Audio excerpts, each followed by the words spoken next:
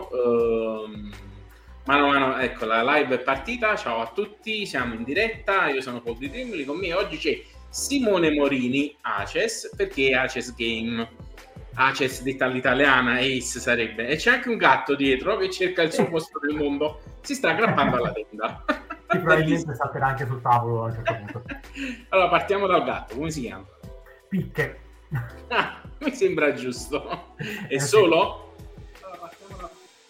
Come? È un gatto solo o hai anche più quadri, fiori? No. Un gatto solo. Sono un appartamento in mano, se c'entriamo io e lui. Un appartamentino piccolo.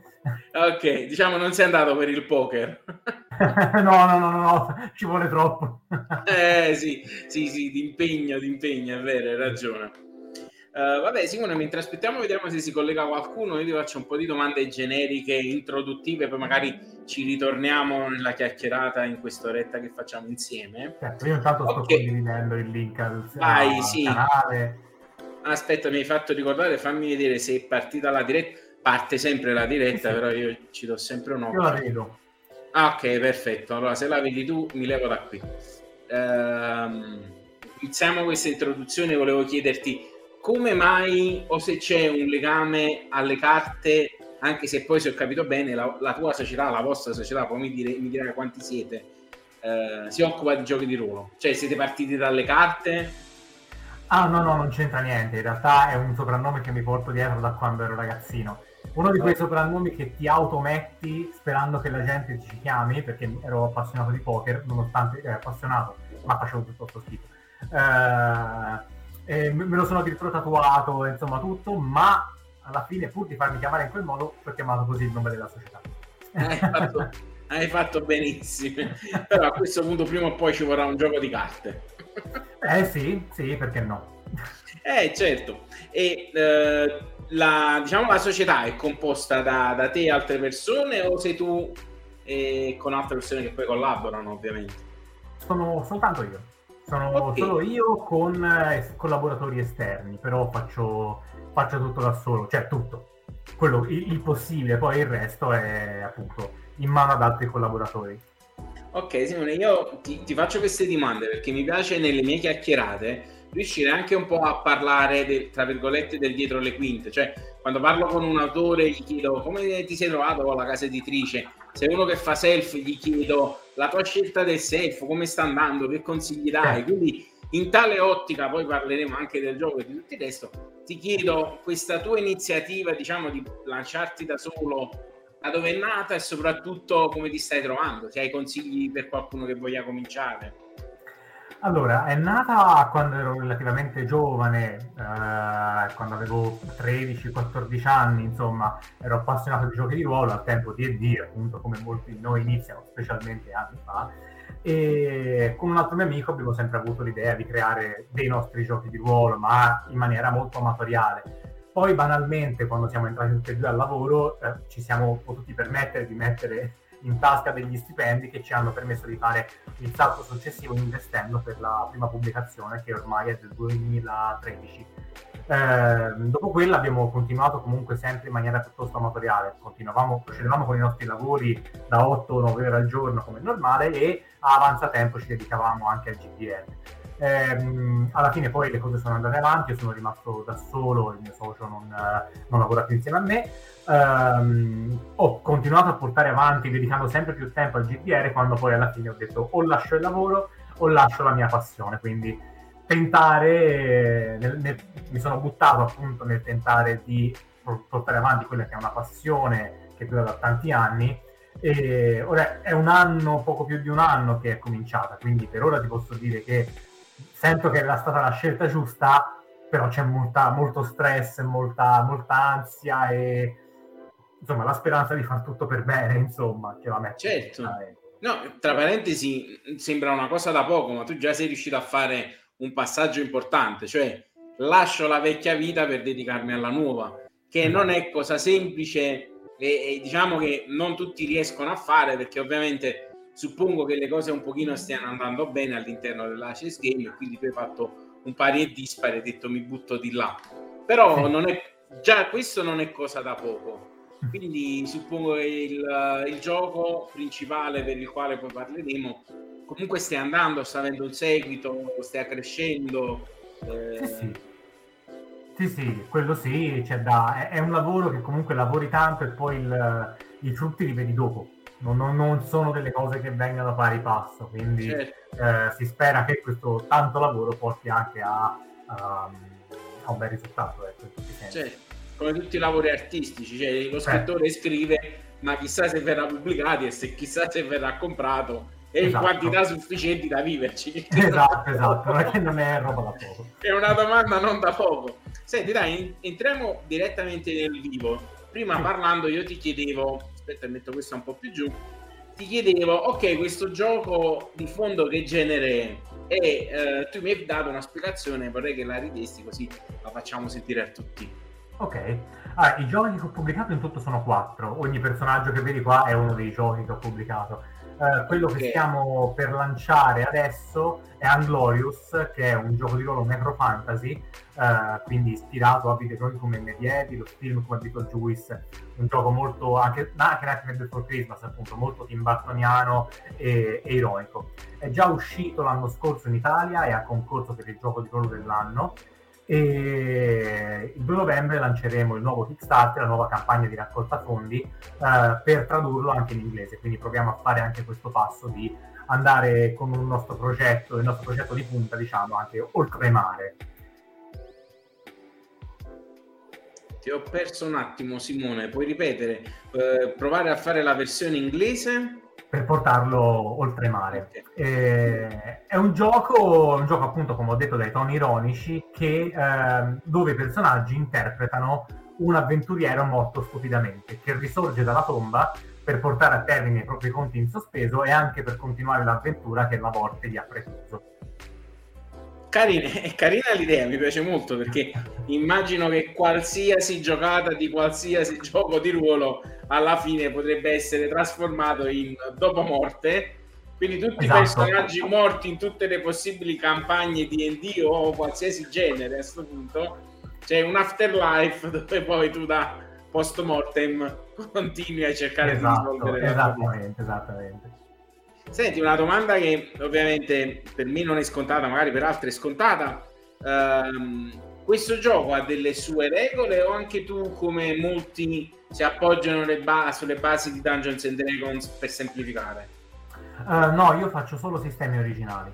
Non mi Ok. sono mai cimentato in un gioco che sfruttasse un altro sistema, in questo caso D&D, perché non lo conosco e detto fra noi mi ha un po' stancato. Quindi non preferisco dedicarmi a studiare dei sistemi di gioco miei. Ok, allora il sistema di gioco, per esempio, di questo gioco qui, che particolarità? Cioè, iniziamo a vedere qualcosa di più tecnico. Allora, intanto la linea di prodotti che sto portando avanti da 2 o 3 anni è volta a un stile di gioco molto semplice, quindi regolamenti snelli, sintetici, che permettano di cominciare a giocare anche a chi non ha mai giocato a un gioco di ruolo, quindi per un facile e veloce approccio. La particolarità è che si usano solo 2 dadi, ma al massimo due dadi, e i giocatori, i morti in questo caso, possono sfruttare i propri incantesimi, possono curare le proprie ferite riattaccandosi pezzi del corpo tramite i punti anima. Quindi c'è questa duplice componente: da una parte il tiro di dado, che è la fortuna che gestisce gran parte dei regolamenti di giochi di ruolo da tavolo, dall'altra la possibilità di gestire il proprio corpo del morto e i poteri che esso ha tramite la spesa di punti anima, che è essenzialmente quella poca essenza di vita che rimane ancora al morto.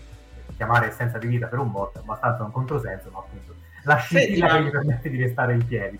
In questo caso, vabbè, io vedo 3 dadi con 3 colori diversi, hanno un senso, è solo estetico. Allora, i 3 colori diversi, quelli bianchi, sono praticamente per il gioco base, cioè poi non cambia niente, sono dadi da 10 facce.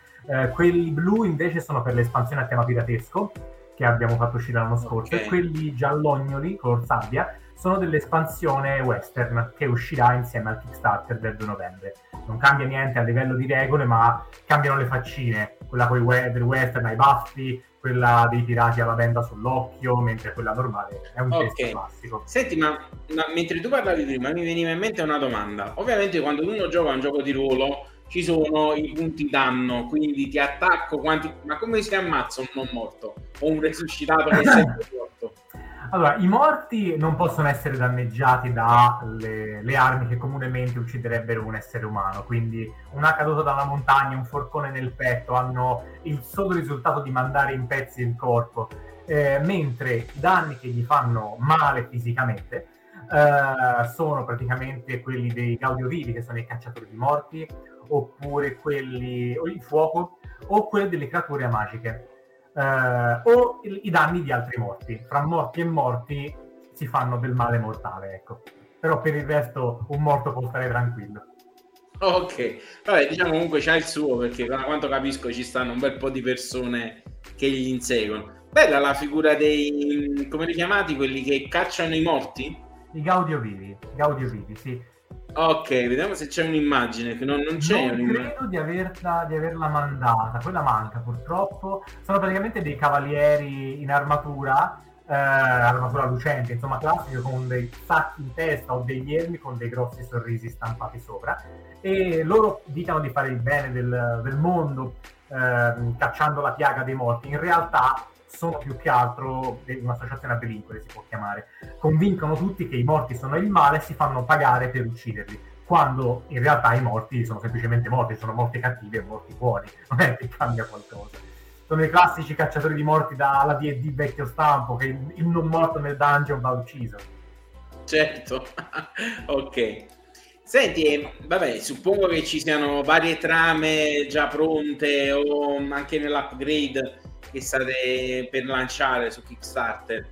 Ci sono già trame pronte, giocabili, che avete portato in fiera? Sì, ma questo qua che hai messo è un altro gioco, quello che è Sì, l'ho messo apposta per guardare anche un po' pure gli altri, poi dopo ci ritorniamo. Certo. Per quanto riguarda Inglorious, invece, in ogni espansione c'è un'avventura. In più c'è un manuale solo di avventure, che è Cronache della Cripta. Quindi proprio un manuale pensato per mettersi lì e avere 10 avventure pronte per costruire una campagna piuttosto lunga, ecco. Ok. Invece questo qui, dicevi, è una storia diversa, che invece questo è più horror. Sì, questo è proprio horror. Questo è l'ultimo gioco uscito, che è andato in Kickstarter a aprile di quest'anno e uscirà a dicembre. E praticamente è proprio ispirato all'horror, ma non all'horror in generale, più all'horror vintage. Quindi proprio l'horror anni 80, 70, 90, Halloween, Nightmare, Hellraiser, che poi alla fine stanno venendo tutti fuori remake. Quindi la particolarità di questo gioco è che faccio vedere, tanto qua un campione, tutto all'interno di una scatola che ricorda le VHS di quei tempi, cioè proprio la dimensione di una VHS, all'interno della quale c'è la videocassetta che, aprendola, dentro ci sono gli elementi di gioco, quindi mappe, schede, manuale, pedine. E anche qui è un gioco veramente studiato per essere intavolato e giocato. Cioè ci sono tre di queste VHS, ognuna ha 10 sessioni prefatte, più anche le linee guida per crearsene di proprie se uno vuole, 5 mostri prefatti, 5 personaggi prefatti, quindi è proprio il senso di cosa facciamo stasera. Guardiamoci, fra virgolette, un film, tiri fuori la VHS, metti la mappa, metti le schede, metti le pedine e il gioco è pronto a cominciare. Bello. Molto interessante. Guardiamoci dai un attimo il sito, così diamo un pochino anche l'idea a chi ancora non vi conosce, che voi avete ovviamente un sito internet, ma questo mi pare anche... hai anche un Twitch. Voi su Twitch che fate? Delle giocate? Sì, allora, ora è un pochino in pausa Twitch perché sono ne ho fin qua sopra con le pubblicazioni e cose varie, però facciamo o anticipazioni su quello che facciamo uscire, o parliamo dei nostri manuali, o facciamo giocate. A volte poi mi metto io a giocare al computer e condivido lo stream delle giocate in tema con i nostri prodotti. e niente, però dobbiamo ancora stabilire un calendario fisso, cioè vorrei stabilire un calendario fisso per avere contenuti regolari, invece l'ho un po' lasciato stare, ecco. Quello poi sembra facile, ma poi mettere tutto insieme, tutto in fila, non è cosa da poco. No, Ok, assolutamente. VHS GDR Horror l'abbiamo visto, È un quello di cui ti ho Glorious parlato. che tra poco parleremo di nuovo perché c'è il Kickstarter. Poi hai questo Nameless Land, Sì, post-apocalittico, e esatto, è il invece questo nostro. Tesla Punk Ivy Sugar. Sì, Parlami esatto. di entrambi, da dove vogliamo partire? Nameless Land, visto che è stato è il primo Ah, questo che è è il primo nato, gioco? sì, nel 2013 e ha avuto una seconda edizione nel 2019, con un totale di 14 manuali, quindi è proprio la nostra linea editoriale più espansa. È un gioco di ruolo post-apocalittico al puro stile di Fallout o Mad Max, quindi quel post-apocalittico di Sì. radiazioni, mutanti, città distrutte dalle bombe nucleari, sporcizia, polvere e crudeltà. Quindi proprio il classico dei classici del post-apocalittico. Esplora tutto il nostro mondo a 300 anni da un olocausto nucleare in cui la civiltà ovviamente si è ripresa malamente, in maniera malandata, ma si è ripresa. Quindi è proprio un gioco di sopravvivenza. Mentre l'altro, Heavy Sugar, è il nostro secondo gioco uscito nel 2018, quando ormai Nameless Land aveva già 5 anni, e è un Tesla Punk, quindi è un'ambientazione un po' più particolare.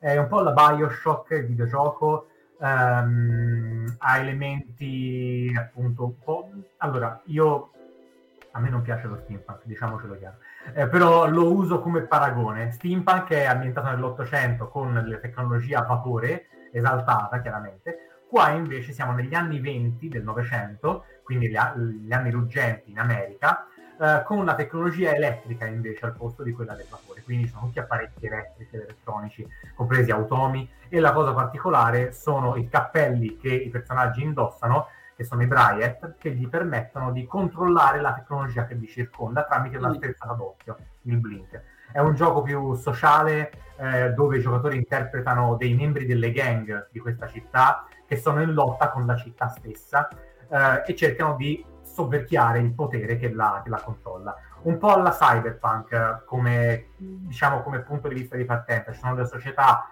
che controllano la città e queste gang di fuorilegge, possiamo chiamarli così, che lottano invece contro la città che li opprime. È molto, molto interessante, soprattutto mi piace a me le ambientazioni sbarra punk, quindi che siano cyberpunk o anche steampunk o anche il Tesla punk mi attirano, quindi quando vedo queste cose qui mi piacciono sempre come riferimenti, li trovo molto molto interessanti. Mentre invece una domanda a parte che mi sta venendo adesso in mente, quindi tu hai, diciamo, questi 4 giochi e queste 4 linee. Le porti avanti tutte e 4 o per esempio per il momento tu sei concentrato sull'ultimo, quello che deve fare il Kickstarter, quindi qual è? Glorious, scusami, e quindi ti stai concentrando anche nella promozione degli altri o per il momento solo su Glorious? Allora, le idee ci sono e il materiale c'è per procedere con tutte e 4, però essendo da solo è una cosa impossibile. Quest'anno doveva uscire anche un'altra espansione di Nameless Land, ma sono stato costretto ad annullarla, perché altrimenti non sarei riuscito a stare nei tempi promessi per la pubblicazione di VHS e di Unglorious. Quindi diciamo che devo destreggiarmi con il tempo e, come quando un bambino è appena nato, concentrarmi sui più piccoli, ecco, perché gli altri ormai sono grandi e se la cavicchiano da soli. Però, cioè, non sono neanche inclini ad abbandonarli e dire no, basta, non scriverò più niente di questo gioco. Nonostante con l'andare del tempo, se Dio vorrà, se le cose andranno bene, si aggiungeranno altre linee editoriali, altri giochi di cui fare espansione, e io rimango sempre lo stesso, quindi non riuscirò a stare per forza dietro. Ma provo a accontentare principalmente chi mi segue, quindi i nostri fan, e cercare di stare più sul pezzo possibile, ecco. Ok, allora torniamo quindi a questo punto al discorso del Kickstarter. il 2 novembre parte su Kickstarter la campagna per diciamo la nuova versione, la riedizione del tuo gioco, che prevede la versione ovviamente in lingua inglese, mi dicevi, e anche delle espansioni, giusto? Esatto. Che si riguarda questa espansione? Allora, per l'Italia escano 3 nuovi prodotti, che è il set di dadi, che sono il set di dadi, lo schermo del master, quindi il classico 3 pannelli a uso del master, e l'espansione a tema western. Quindi questa è giusto, questa immagine qui Esatto. scusami, E poi eccola. in aggiunta anche il manuale in basso a destra, che è il Necrocomicon.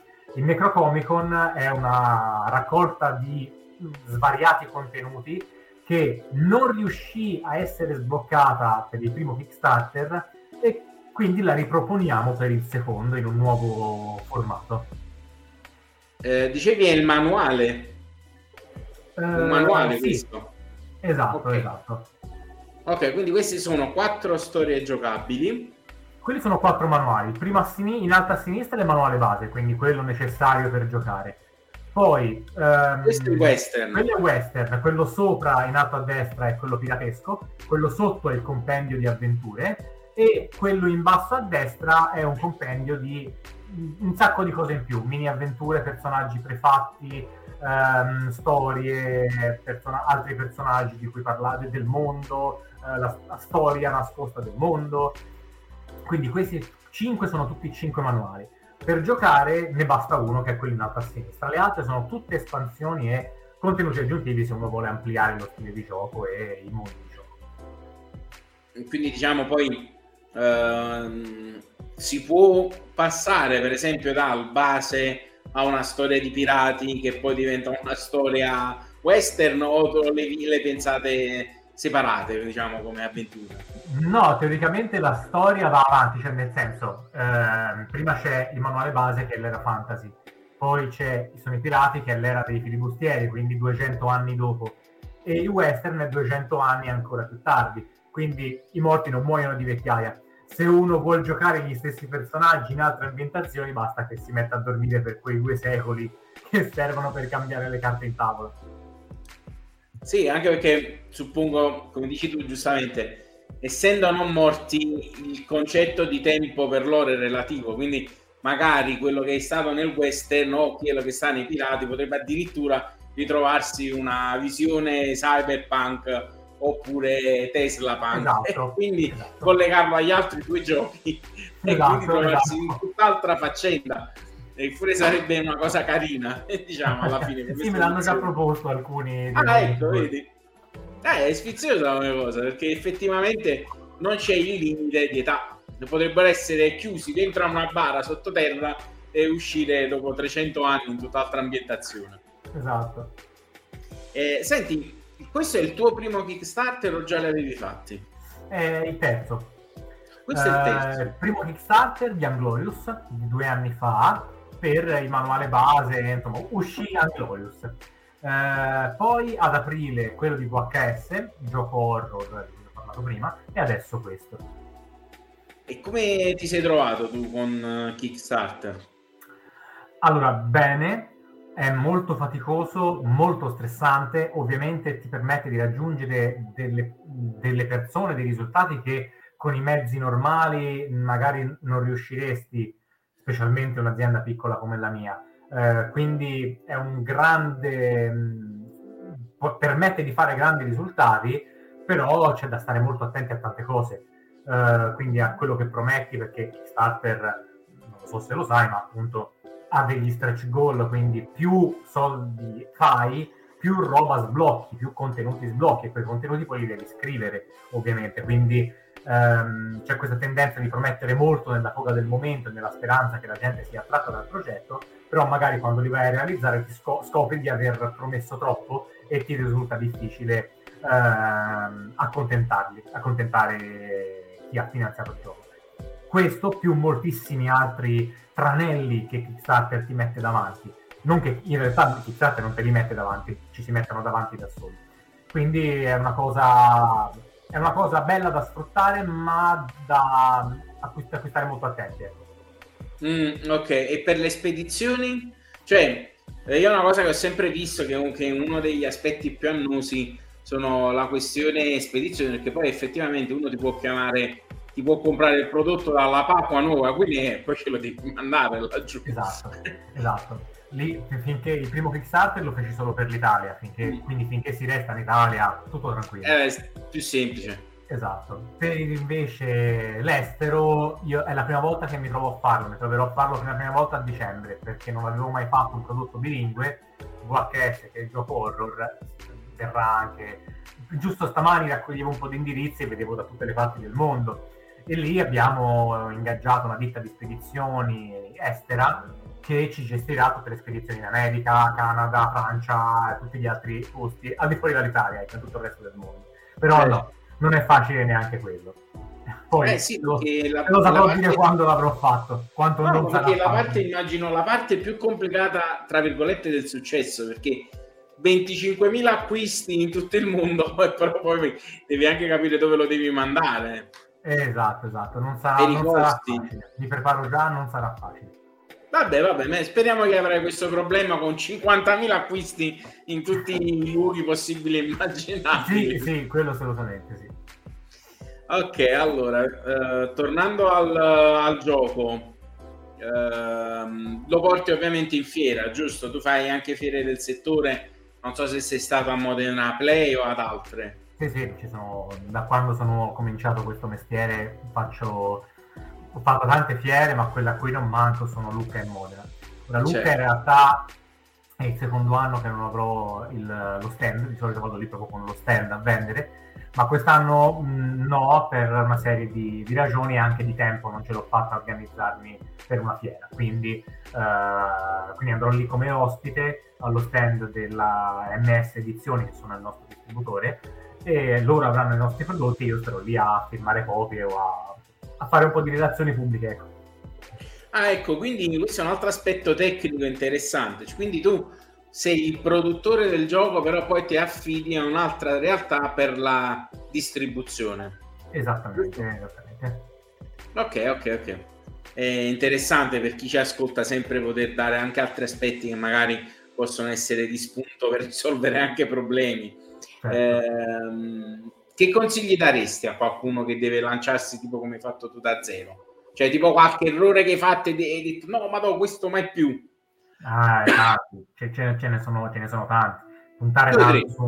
Per esempio, puntare tanto su un progetto che magari non va come speravi, cioè quello in realtà non è un errore, ci sono diversi tipi di errori umani, che coinvolgono altre persone, quindi magari ritardi con la produzione, oppure una spesa troppo esosa per una produzione che pensavi sarebbe costata meno, imprevisti come per esempio il rincaro su tutti i materiali che c'è stato quest'anno, cose che non puoi sapere ovviamente. Quindi quello che posso suggerire è sbagliate, cioè nel senso, se uno vuole buttarsi sia pronto anche a sbagliare anche gravemente, ma sono gli errori gravi e gli errori più grandi che ci insegnano di più. Quindi non è tanto, cioè non bisogna stare attenti a proteggerci dagli errori, certo questo non vuol dire fare degli errori a cappero di cane, ma neanche, cioè è giusto sbagliare perché è quello che poi forma veramente non solo l'esperienza ma anche il carattere di fronte agli imprevisti. Quindi se volete gettarvi in un progetto che sia vostro, che sia artistico o meno, insomma qualcosa che dipende da voi, fatelo con cognizione di causa, tanto il salto nel vuoto un pochino lo dovrete fare sempre, per quanti piani potreste farvi, il salto nel vuoto ci sarà sempre, ma se siete sicuri di una cosa e il vostro cuore vi dice che è quella, allora fatela, intraprendete questa strada e siate pronti a soffrire tanto e avere tante soddisfazioni ovviamente, ma vanno insieme sofferenza e soddisfazione. Sì, è vero. Senti, una domanda che ti faccio relativa sempre più o meno al Kickstarter, parlando con altri, leggendo anche delle cose sui social, alcuni praticamente partono con la presentazione di un gioco o del loro libro, di quello che è, del mazzo di carte, direttamente mettendolo su Kickstarter. Secondo te può essere buono fare un lancio direttamente, scopritemi attraverso il Kickstarter, o secondo te magari prima, chiamiamola gavetta, farsi qualche piccola fiera, iniziare a mostrarsi prima di magari con un beta, prima di lanciarsi? Sì, allora è consigliabile, più pre-lancio fai e meglio sarà. Ovviamente devi stare attento anche ai tempi, perché se magari cominci a presentare un progetto quest'anno e lo mandi in Kickstarter nel 2025, la gente se n'è scordata, ovviamente. Certo. Quindi devi partire con un giusto tempo per farti conoscere, cominciare a far conoscere il tuo gioco, fare giocate online. Io per esempio giocate online le faccio tuttora, cioè tra mezz'ora, tra un'ora ce n'è un'altra, e continuo a farle per i progetti che la gente già conosce, perché far giocare è importante, perché per quello che faccio sono i giochi, se non facessi giocare sarebbe un po' un controsenso. Quindi per dire che pubblicità sui social, farsi vedere alle fiere, farsi conoscere non solo come progetto ma anche come persona. Specialmente in Italia questa cosa va tanto, perché l'Italia, grazie a Dio, è piccola e quindi ci sono molti canali per farsi conoscere nel mondo del gioco di ruolo. Poi all'estero è molto più difficile, perché all'estero è più difficile entrare in contatto con le community americane, inglesi o delle altre parti del mondo, però comunque devi farlo il più possibile. Quindi è molto importante per campagna permettersi, cioè se uno vuole permettersi di far conoscere il suo gioco tramite direttamente il Kickstarter, deve avere le spalle molto grosse e molto coperte, non può permettersi di farlo se è una piccola casa. Ok, perfetto. Ok, senti, tornando al gioco, sul vostro sito, sul tuo sito, c'è il materiale gratuito, tra cui anche magari chi prima del 2 novembre che parte il Kickstarter vuole scoprirne qualcosa di più, può trovare materiale, chiamiamolo di approfondimento, per avere un po' più di informazioni sul gioco. Quindi si può tranquillamente andare sul sito che è acesgames.it, Ace Games, e c'è tutto del materiale che si può scaricare, tipo le mappe, ovviamente le schede dei personaggi e quant'altro. Mi clicco su una, vediamo se si apre. Ok, si è aperta rapida. La scheda vuota editabile per crearsi un personaggio da zero. Senti, una domanda sempre un po' tecnica, ma è una mia curiosità personale. Sì. Le illustrazioni ti sei affidato, tra virgolette, a un libero professionista, nel senso a una persona non slegata a una società, o ti sei fatto seguire tipo da una scuola del fumetto, da qualcuno che sia più strutturato? No, libero professionista. Praticamente tutti i disegni che stai vedendo sono di Vincenzo Praticò, che è il nostro disegnatore principale, nonché il mio grande amico. Ci conosciamo dal 2016 ormai e da quel momento ha sempre lavorato insieme a me, diventando anche il disegnatore principale, ecco. Quindi tutti i disegni, le copertine, un 80% dei lavori artistici che si vedono nei nostri lavori sono suoi. Di tutte le, diciamo, le serie di giochi. Esatto, sì. Ok, perfetto, va bene. Senti, se vuoi aggiungere qualcosa tu, dimmi, poi dopodiché passiamo al modulo delle domande. Io sono a posto, mi hai già fatto abbastanza domande, nel senso, con le tue domande sono riuscito a coprire praticamente tutto quello che avrei anche voluto dire in più, quindi perfetto. Ok, quindi non ci siamo persi nulla, le immagini le sto guardando, bene o male, le abbiamo mostrato un po' tutte quante. Ricordo, facciamolo vedere giusto così, per chi magari è già iscritto su Kickstarter può tranquillamente trovarlo. Tra parentesi, io a questa pagina ci sono arrivata, se non mi ricordo male, da un post che hai fatto dalla tua pagina Facebook, quella della... Sì, probabile. Comunque, praticamente basta andare su Kickstarter, il 2 novembre parte la campagna, che durano 90 giorni. Quanto durano su Kickstarter? 21 giorni. 21 giorni, ok, pensavo mi ricordavo di più, o sono selezionabili? Sono selezionabili, puoi fare anche da 3 mesi. Infatti mi ricordo che erano 90 giorni, qualcuna che ogni tanto ho guardato mi ricordavo che erano 90 giorni. Vabbè, comunque sì, tu hai scelto 21 giorni per un motivo particolare o... Solitamente è il tempo che viene consigliato per progetti di questo genere. E li ho sempre fatti così, quindi...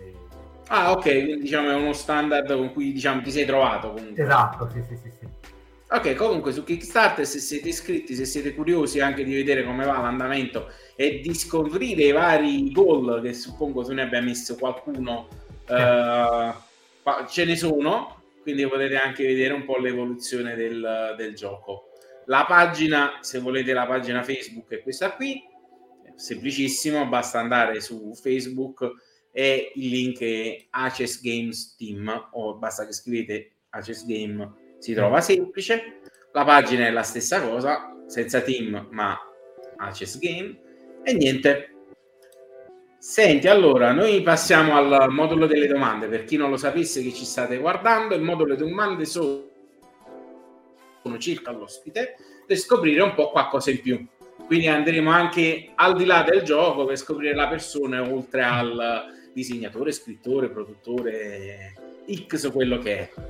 Quindi noi ringrazio tutti di essere stati con noi, siete stati un po' alcuni sono andati venuti, quindi ringrazio tutti, anche quelli che magari non ci seguono e continueranno a seguirci magari in differita, perché la puntata è sempre trovabile su YouTube e su Facebook, fin quando poi su Facebook poi si accavallano e quindi vanno sul fondo, ma le trovate sempre tutte quante su YouTube. Detto ciò, ricordo a tutti quanti, se vi dovesse scappare iscrivetevi al mio canale. Detto ciò, facciamo il cambio veloce di grafica fatta un po' così estemporanea. Ti metto un bel fondo blu, leviamo i loghetti, giusto? L'ho levato? Ok, l'avevo levato. Passiamo alle domande. Eccoci qua. La prima domanda, che è difficilissima, è nome. Simone. Professione. Preparatissimo. Professione. Scrittore di giochi di ruolo. Ultimo gioco di ruolo creato. VHS. Di che genere è? Horror. Un genere horror. A chi consiglieresti il tuo gioco di ruolo o in generale i tuoi giochi di ruolo? A tutti. Vecchi, bambini, giovani, tutti.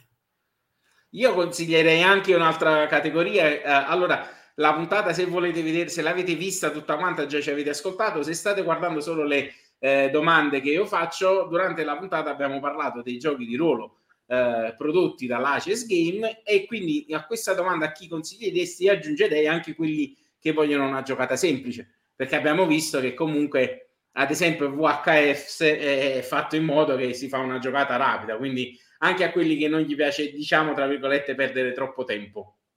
Allora, in quel caso, Anglorious o VHS, ma anche Heavy Sugar, quello un pochino più complesso è Nameless Land, il post-apocalittico, ma gli altri sono tutti molto rapidi. Ok, andiamo alla prossima domanda. Sei un personaggio del tuo gioco di ruolo, quale e perché? Ovviamente un personaggio di VHS che muore.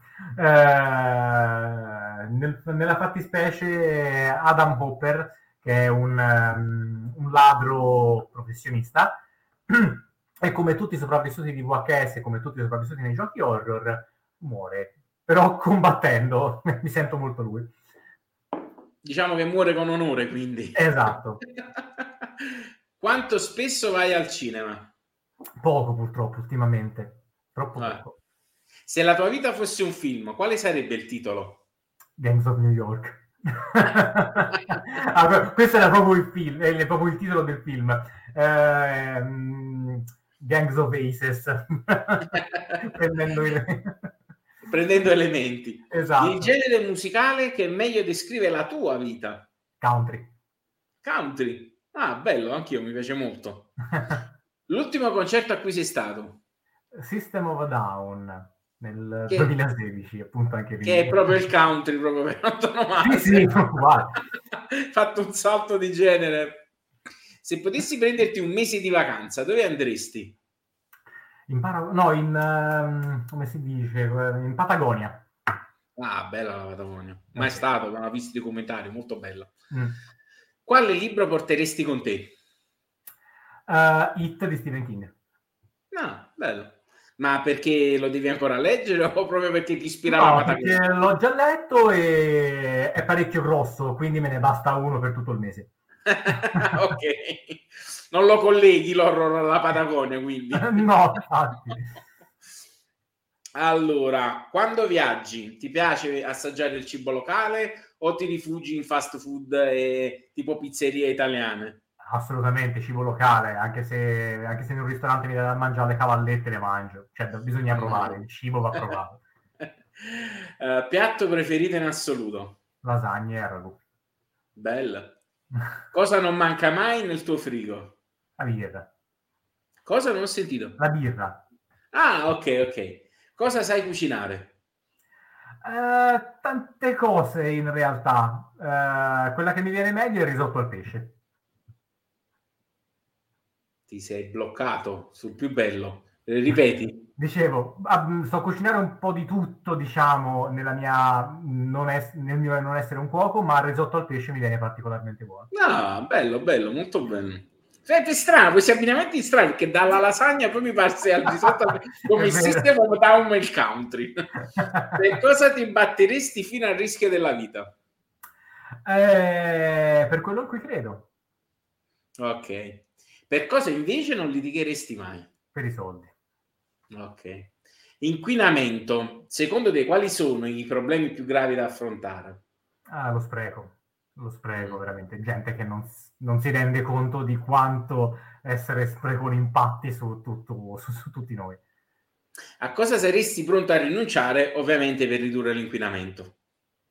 Già faccio poco uso di tutto, ma se dovessi rinunciare a qualcos'altro, basta saperlo e mi adatto. Riscaldamento, luce, anche Sì, vivere tra poco ce lo all'americana. tagliano loro a noi. Esatto, esatto, esatto.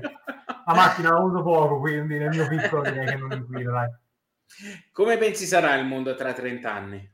Una merda. Ok, Purtroppo non ho grandissime speranze. ok. Arriva la fine del mondo. È Mm. colpa di un virus zombie oppure cosa?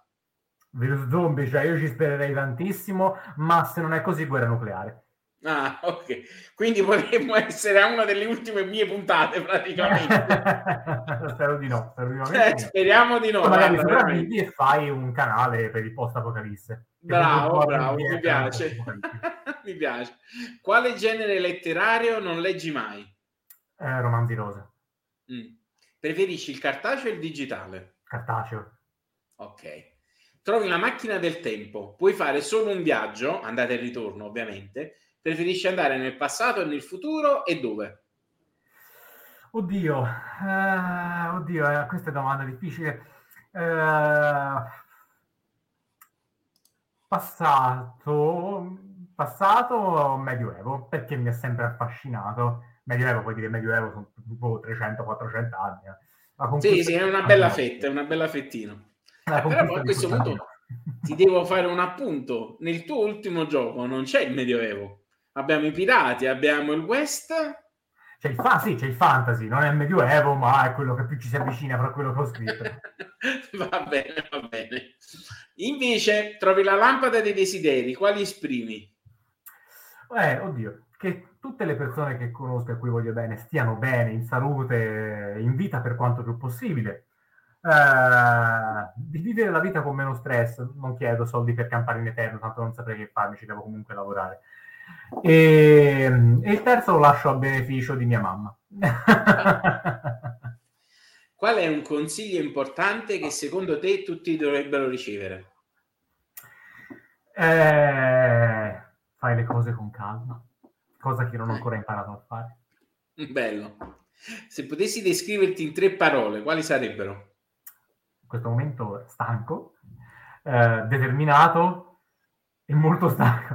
No, stanco, determinato e solare. Ah, ok, ok, ok, perfetto. Che sono le 3 qualità, solare ci vuole perché compensa il Specialmente lo stanco è una grandissima qualità.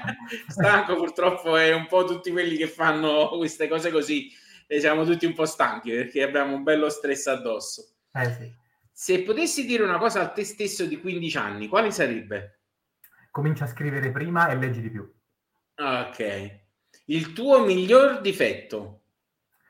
Orgoglio? Ok. L'ultima volta che ti sei stupito? L'ultima volta che mi sono stupito, Difficile, direi quando il Kickstarter di VHS ha raggiunto l'obiettivo massimo. Sono belle soddisfazioni, però è vero, perché uno magari pensa sempre, chissà, quindi quando vede il massimo è bello, è bello. Esatto. Il viaggio che ti ha portato più lontano? Irlanda, non sono un grande Bello. viaggiatore. Bella, il giro della birra. Sì, esatto. Cosa ti piace fare per divertirti dopo un'intensa giornata di lavoro? Non vale giocare a giochi di ruolo. No, assolutamente no, guarda, lavorandoci ti assicuro che non è quella la risposta. Stare con la mia ragazza, che poi è anche la mia migliore amica, quindi mi diverto sempre con lei. Ok, perfetto. Segno zodiacale. Sagittario. Credi nell'astrologia? A giorni alterni. Se le stelle sono allineate bene, sì. Ti sei mai fatto leggere le carte? No, non mi piacerebbe. Ho visto se è bloccato un Si è pochino, bloccato. dicevo. No, ma mi piacerebbe. Ok, cosa fai se un gatto nero ti attraversa la strada? Rallento perché se no lo metto sotto, poverino. Il tuo nel frattempo è scomparso, giusto per farti Sì. sapere. Se n'è andato Guarda, tutto a letto. che dorme. Ah, si è messo nell'angolino, eccolo lì, che bello. Allora, se tornassi nella tua prossima vita come animale, quale sarebbe? Uno scarabeo stercorario. Le Ah, palline molto simpatiche. che No, siamo dai, un po' tutti quello lì. un'aquila, campa un pochino di più e vola, che è molto figo. Bello, bello, gli animali che volano, bellissimo. Se gli animali potessero parlare, quale specie sarebbe secondo te la più rude? Ippopotamo. Va bene. Hai la possibilità di usare per un giorno il mantello dell'invisibilità. Cosa ci fai? Vado a scoprire quello che fanno i miei concorrenti. Leggi fumetti? One Piece, solo One Piece.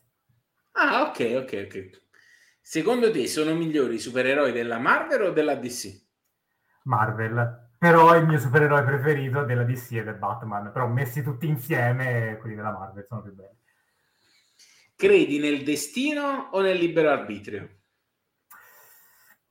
Anche quello, come l'astrologia, a giorni alterni. Mi piace credere nel destino, è una cosa che mi affascina, però forse sono più, invecchiando, fra virgolette, sono più propenso a credere al libero arbitrio.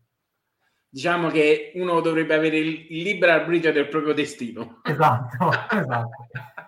La gente ama il lieto fine, secondo te è vero o è falso? Sì, è vero. Ok. Le persone hanno il diritto di essere felici o devono guadagnarselo? Diritto. Il tuo mestiere ti ha reso felice? Sì. Ok. Allora abbiamo finito. Quindi l'ultima domanda è: chi vorresti salutare? Saluto la mia ragazza, saluto i miei genitori, saluto il mio gatto. Ciao. E saluto ovviamente tutti voi che guardate e che guarderete il video, e ovviamente un grandissimo saluto anche a tutti i miei fan e chi mi segue e che mi supporterà sia emotivamente che non in questa prossima avventura del 2 novembre. Ok Simone, io ti ringrazio, ricordo a tutti quanti che se state guardando soltanto le Dramedy Question c'è il video integrale sempre su YouTube, se l'avete trovato uno spezzone sui miei vari altri social potete sempre andare su YouTube per vedere o integralmente le Dramedy Question o vi andate a guardare ancora meglio tutta la puntata dove si dice cose più interessanti. Sicuramente ricordo la data del 2 novembre perché parte il Kickstarter con la nuova edizione dell'ultimo gioco e quindi mi raccomando andate. Simone, io ti ringrazio, grazie di essere stato con me, di aver passato questa oretta insieme. Io ho cercato di ritornare alla mia versione entro l'ora, perché nelle ultime dirette stavo sforando ora e mezza, ora e 40, però sto cercando di ritornare entro l'ora un po' per non far appesantire troppo il pubblico e così magari ha più voglia di guardarsi una puntata più breve. Quindi ti ringrazio di essere stato con me e niente. Si può dire in bocca al lupo per il Kickstarter? Sì, certo, volentieri. E allora in bocca al lupo per il Kickstarter. Grazie, Buona grazie serata a mille di nuovo tutti. per l'invito. Grazie a te per essere stato con me. Chiudiamo la trasmissione e